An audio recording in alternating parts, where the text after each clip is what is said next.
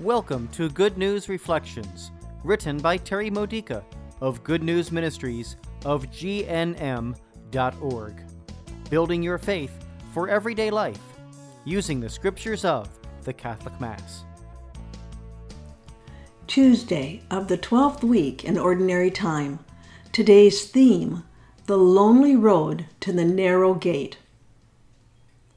Have you ever felt lonely because of your Christian faith? Do you have enough companions on the road of holiness? When Jesus said, as we see in our gospel reading today from Matthew chapter 7, verses 6 and 12 through 14, that the road to heaven is narrow, he had a dozen guys who lived in close community with him, several women friends, including his mother, and a large contingent of followers who learned enough from him to go out and preach and heal and cast out demons. But the road to Calvary was going to be mighty lonely.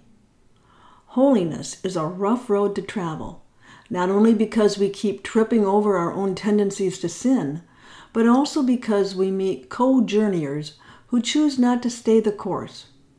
We also run into the dogs and swine that Jesus mentioned, people who don't want to accept the truth about life in Christ, nor put forth full effort into becoming more saintly. They join us on this road, but they either attack the faith or they attack us and leave us sitting on the curb, weary and wounded. And while we wait for someone to come by and tend to our wounds, we notice that too few stop to help, too few understand our needs, and too few are healed enough of their own wounds to give us what we need. Did God intend for us to feel so alone? No, because we are not alone. When Jesus needed more from his friends, who were too few or too sleepy, he went to the Father. We will always feel somewhat lonely here on earth because the Father's embrace is not a physical hug, but we never need to feel alone. A habit of deep prayer puts us in touch with the reality that God is with us every step of the way. Jesus is right beside us, holding our hand, kissing our wounds, crying with our hurts, laughing at our jokes, dancing in our joys. Human companionship is equally important. Jesus spent personal time with those who became especially close to him. Even while he suffered on the cross, he experienced the undying love and loyalty of two, his mother and John. As you hang on your own cross, who is at the foot of it, weeping? If you can't see someone there, ask Jesus to open your eyes. When Jesus promised that he'd never abandon us, he intended to fulfill this through his earthly presence, the body of Christ on earth, which is our faith community. But we want our Johns to be Jesuses. We want our companions on the road to be already perfectly holy. And so we look right past them and miss what God is offering to us through them.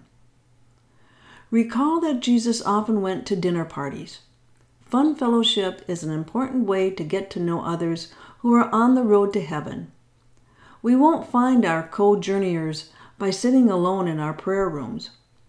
Time alone with God is necessary, but we'd be better off using that time to become better at finding and mingling with the companions he's providing.